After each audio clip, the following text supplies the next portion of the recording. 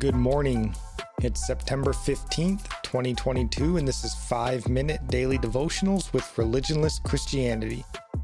This morning, we'll be looking at Luke chapter 17, verse 4, and it reads, "And if he sins against you 7 times in a day, and 7 times in a day returns to you, saying, I repent, you shall forgive him." This has the similar verse in Matthew 18:22, and there it says, "Then Peter came up and said to him, Lord, how often will my brother sin against me, and I forgive him? As many as 7 times? Jesus said to him, I do not say to you 7 times, but 77 times. I think we all too often as Christians focus on the Matthew 18 verse, or remember the Matthew 18, but don't apply or remember the Luke 17. And I think they need to go together, because the Matthew 18 as a standalone verse tells us that as many times as your brother or sister sin against us, we are to forgive them. And obviously the 77 times here is just to say you always forgive, basically. 77 is figurative, not a literal maximum number. But when we attach this with our verse today, and yesterday's as well, Luke 17, verse 3, we see that as many times as they sin against us and repent, you forgive them. Well, what happens when they sin against you and don't repent? Well, first look back at Luke 17:3. There Jesus tells us to rebuke them over the sin, and if they repent, forgive them. So if they sinned against you once, twice, or for the 77th time, did you rebuke them or not? If they haven't repented for their sin against you, you need to remember if you have or haven't rebuked them. Maybe they're just ignorant of the fact that they sinned against you. You have a responsibility here as much as they do. And I still have to flush this thought out a little bit, but if you have rebuked them and they still don't repent for their sin that they committed against you, what it sounds like is, while we should be people that forgive them, you have no real need to repair the relationship.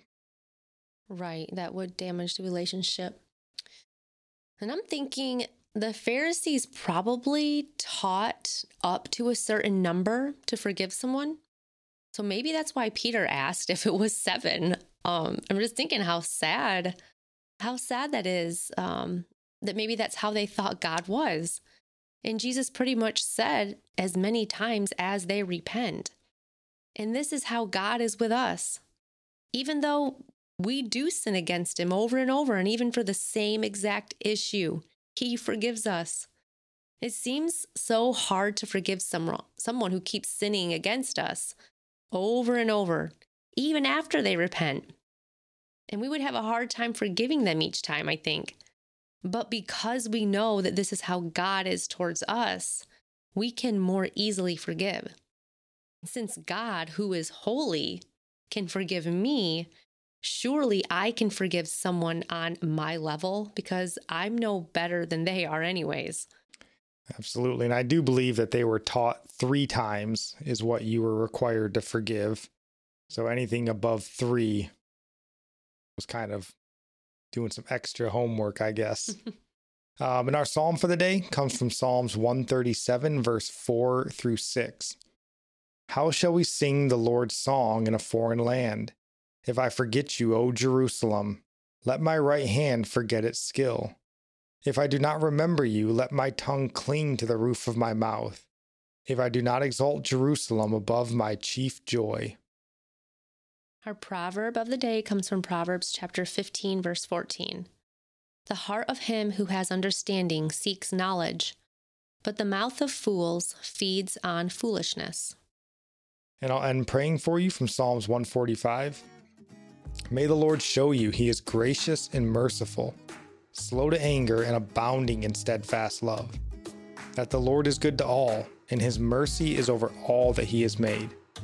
May you know the Lord is near to all who call on him in truth. That the Lord preserves all who love him. God bless.